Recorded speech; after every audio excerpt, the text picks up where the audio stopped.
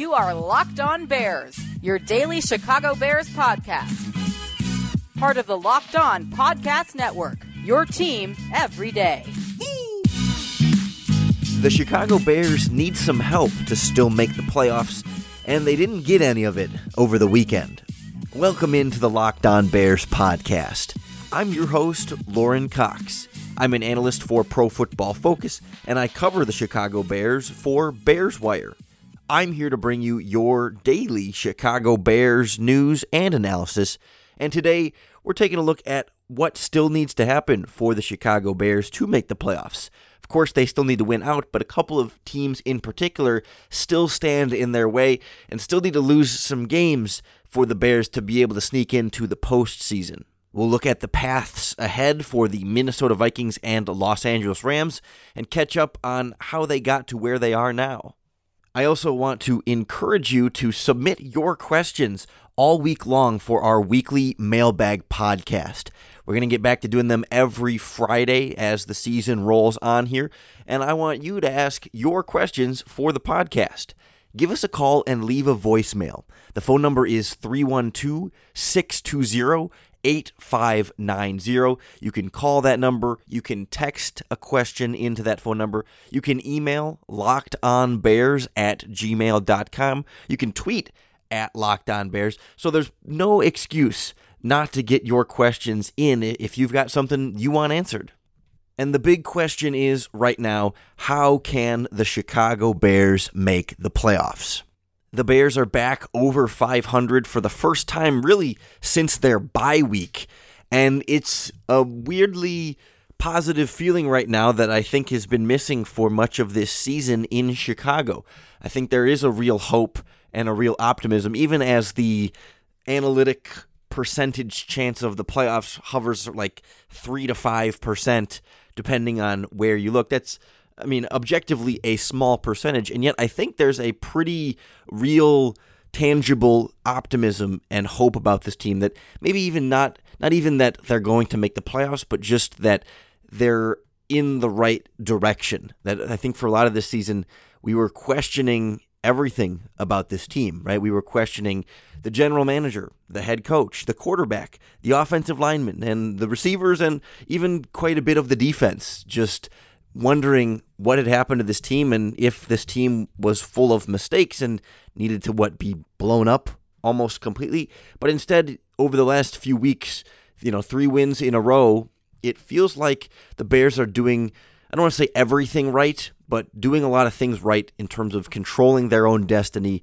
and controlling the things that they can control in each game and seemingly getting things back on that right track. Of course, Mitch Trubisky playing better at just the right time, exactly when they needed to, with their backs against the walls, about as close to elimination as they've been able to get all season. He's been playing better. We're seeing a higher level of confidence. I think the mobility coming back out against Dallas has something to do with that, but even more conviction in his throws and being able to just be a more effective quarterback than we've seen for much of the season.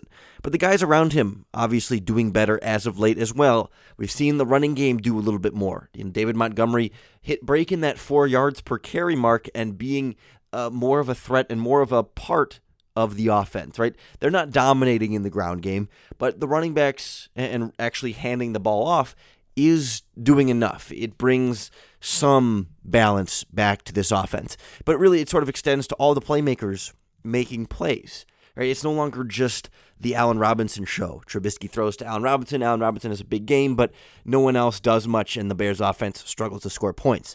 Like Anthony Miller is back to kind of where we expected him to be this season. He's starting to sort of take those steps forward that we've kind of been looking for quite a while. And the tight end production somehow coming together against Dallas and boding well for future production there. Jesper Horsted and J.P. Holtz making some plays and doing more than I think we expected after Trey Burton and Adam Shaheen went on injured reserve and Ben Braunecker is missing games with the concussion. And we're even getting some flash plays from Cordarrelle Patterson. So, it's really starting to come together around Mitchell Trubisky. Even, the offensive line with some injuries there on the right side, all things considered, still doing okay.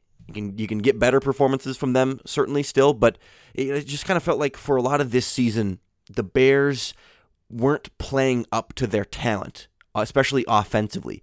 It felt like this team should be better based on what we've seen from a lot of these players in years past, and it's feeling more and more like they are now playing up to where they were supposed to be. So now they're left to just need to win out. Of course, they have to win every single game from here on out in order to have any shot at making the playoffs. You lose any of these games, and then your best bet is 9-7, and I think technically, mathematically, they wouldn't be fully eliminated, but it would be as close to a 0% chance as you can possibly get if the Bears pick up their 7th loss. So they have to win out. They have to do a lot on their own, but they're also going to need some help from everybody else. And like we saw this weekend, they're not getting as much help as they need. There's 2 teams in particular standing in their way right now of a playoff spot. It's the Minnesota Vikings and the Los Angeles Rams. And if you watched football on Sunday, you saw that both of those teams won. And one of those wins was, I think, a little more surprising than the other, maybe one we could have expected. But it means that the Bears are going to need a little bit more help from, I guess, other teams. You don't need the help from the Vikings and the Rams per se, but the Bears need help from all the teams playing against the Vikings and the Rams. So that means next week, Bears fans are going to be cheering on the Dallas Cowboys and the Los Angeles Chargers, and going to be rooting for a lot of different teams, I think, over the next 3 weeks, on top of needing the Bears to get their own victories. And you know there's nothing wrong with needing a little help to get back to the level you used to be able to perform at. That's why they invented Blue Chew. This episode is sponsored by Blue Chew. Now that's blue like the color blue. Blue Chew brings you the first chewable with the same FDA-approved active ingredients as Viagra and Cialis. And because they're chewable, they work up to twice as fast as a pill, so you can be ready whenever an opportunity arises. Now, it's not just for guys who can't perform, it's for any guy who wants that extra confidence to boost their performance. Blue Chew is prescribed online by licensed physicians, so you don't have to go to the doctor's office or wait in line at the pharmacy, and it ships right to your door in a discreet package. Right now, you know we've got a special deal for Locked On Bears listeners. Visit BlueChew.com and get your first shipment for free when you use our special promo code LOCKEDON. You just pay a few dollars for shipping. Again, that's BLUEChew.com, promo code LOCKEDON to try it for free. Blue Chew is the better, cheaper, faster choice, and we thank them for sponsoring the podcast. The way the playoffs stand now after Week 14, your first wildcard spot, the 5th seed, still belongs to the Seattle Seahawks, who lost to the Los Angeles Rams, of all teams, on Sunday night, and still sit at 10-3 in a pretty healthy position to make the playoffs. And then your 6th seed right now is the Minnesota Vikings, who are coming off of a fairly easy win over the Detroit Lions. And it's those Vikings that first stand in the Bears' way for that second wild card spot.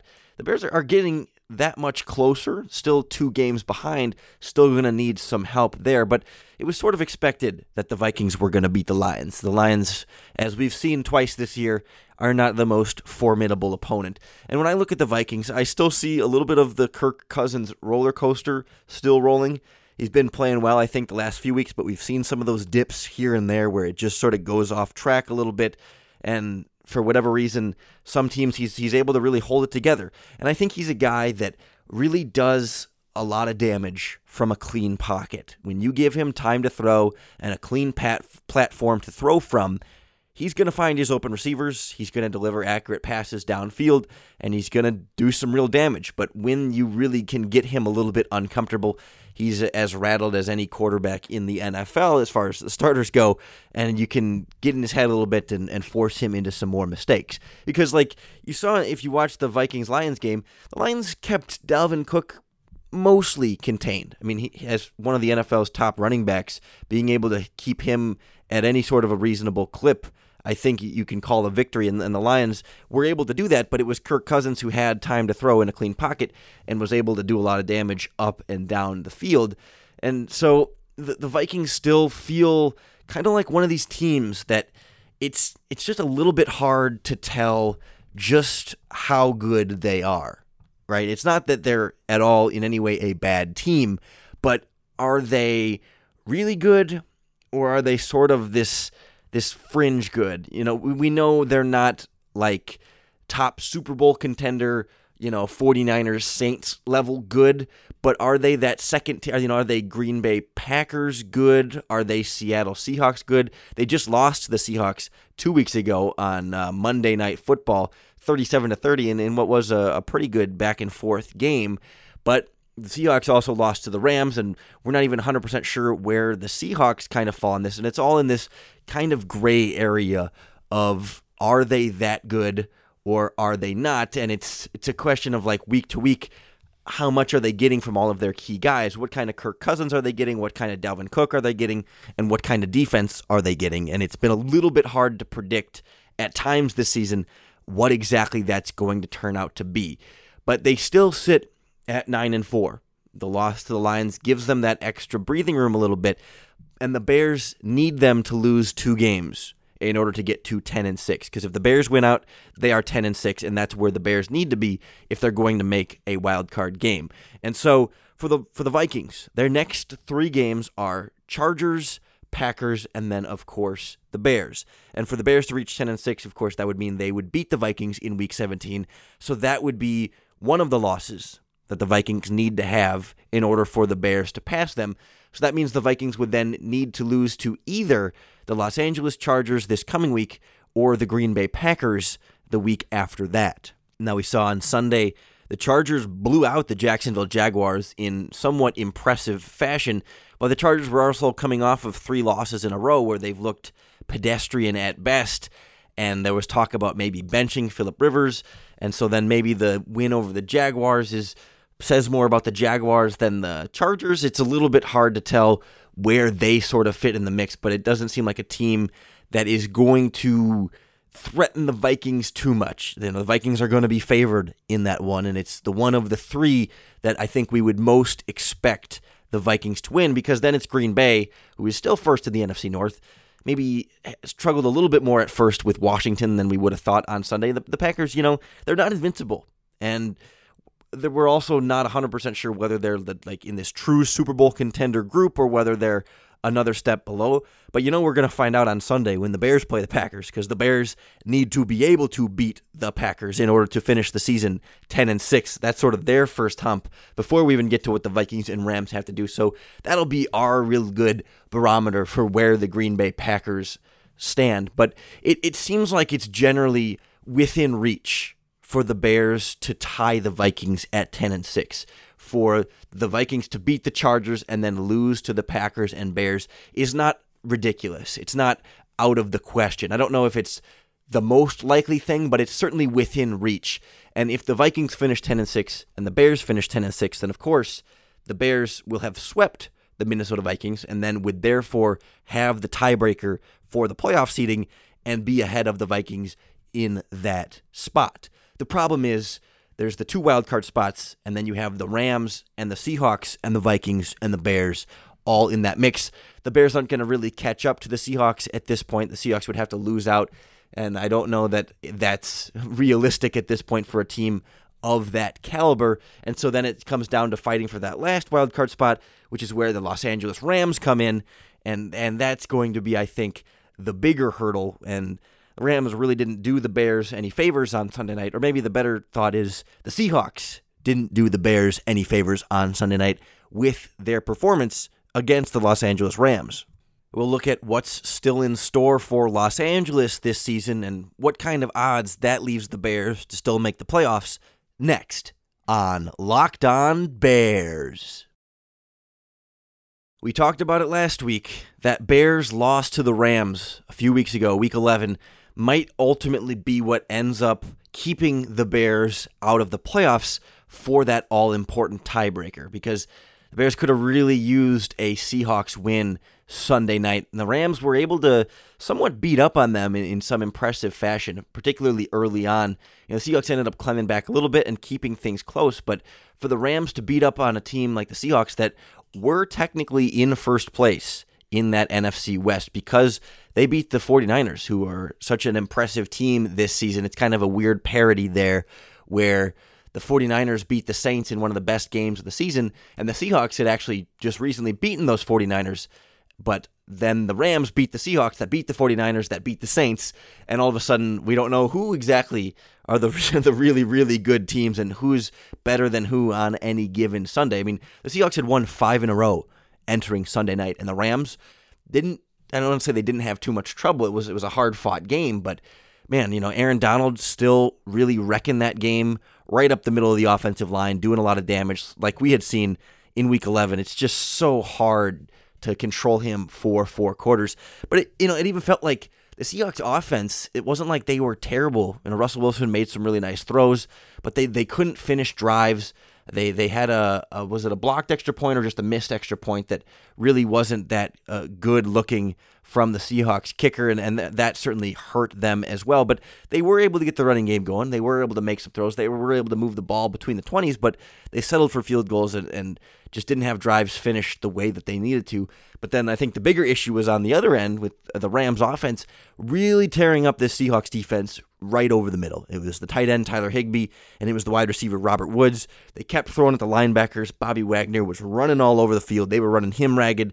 They went after KJ Wright quite a bit. And I think it really speaks to the Rams as a contender. And some of the things that we had seen with the Bears against them in Week 11, like the Rams, they just find ways to be successful. And it's not always the same way, and it's not always the same guys, but they always sort of find different ways to be able to execute at a high level. Like Jared Goff, we've seen him really struggle at times this season, and I think we kind of know he's not an elite top-line quarterback.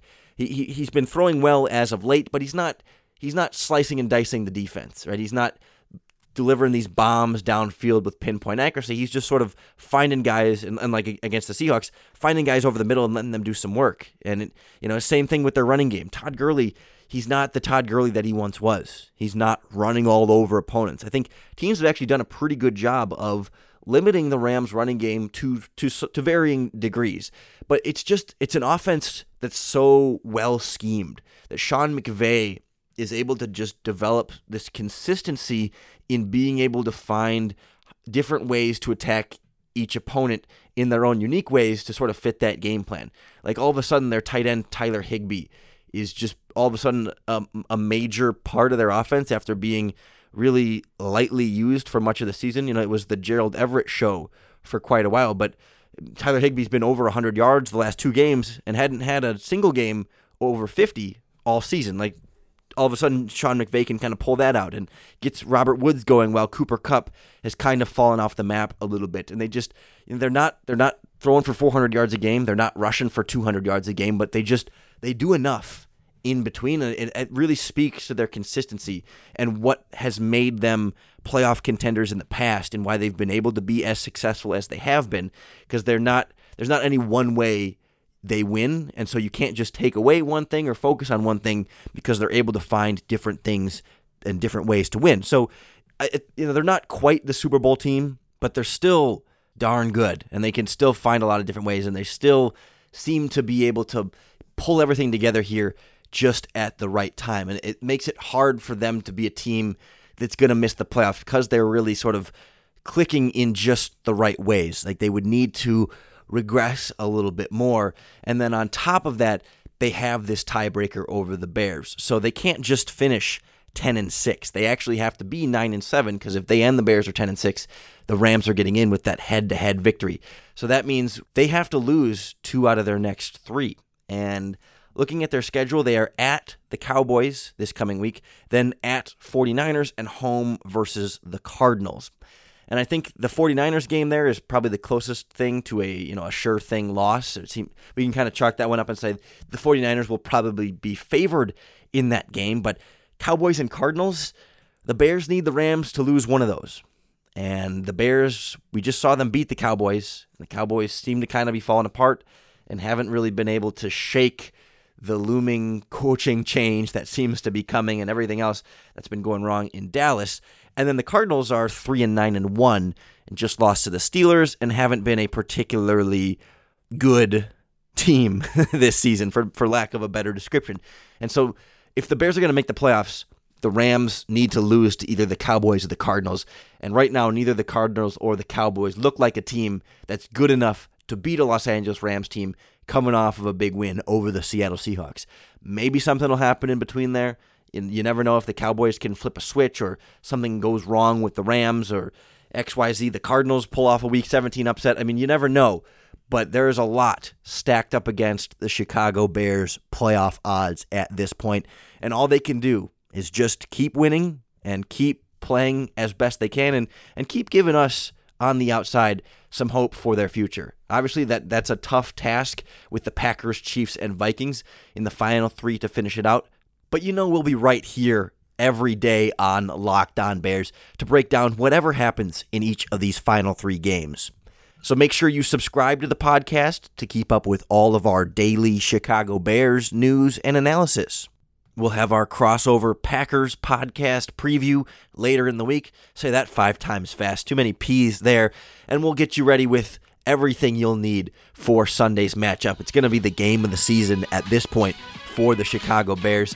A rematch long in the making from Week 1 that I think a lot of people in Chicago are ready to be able to have another go at it with what I think is quite a bit of a different Chicago Bears team, 14 weeks later. So it's going to be a team effort. It's going to require the fans to travel to Lambeau Field, to be loud, and more important than anything, to bear down.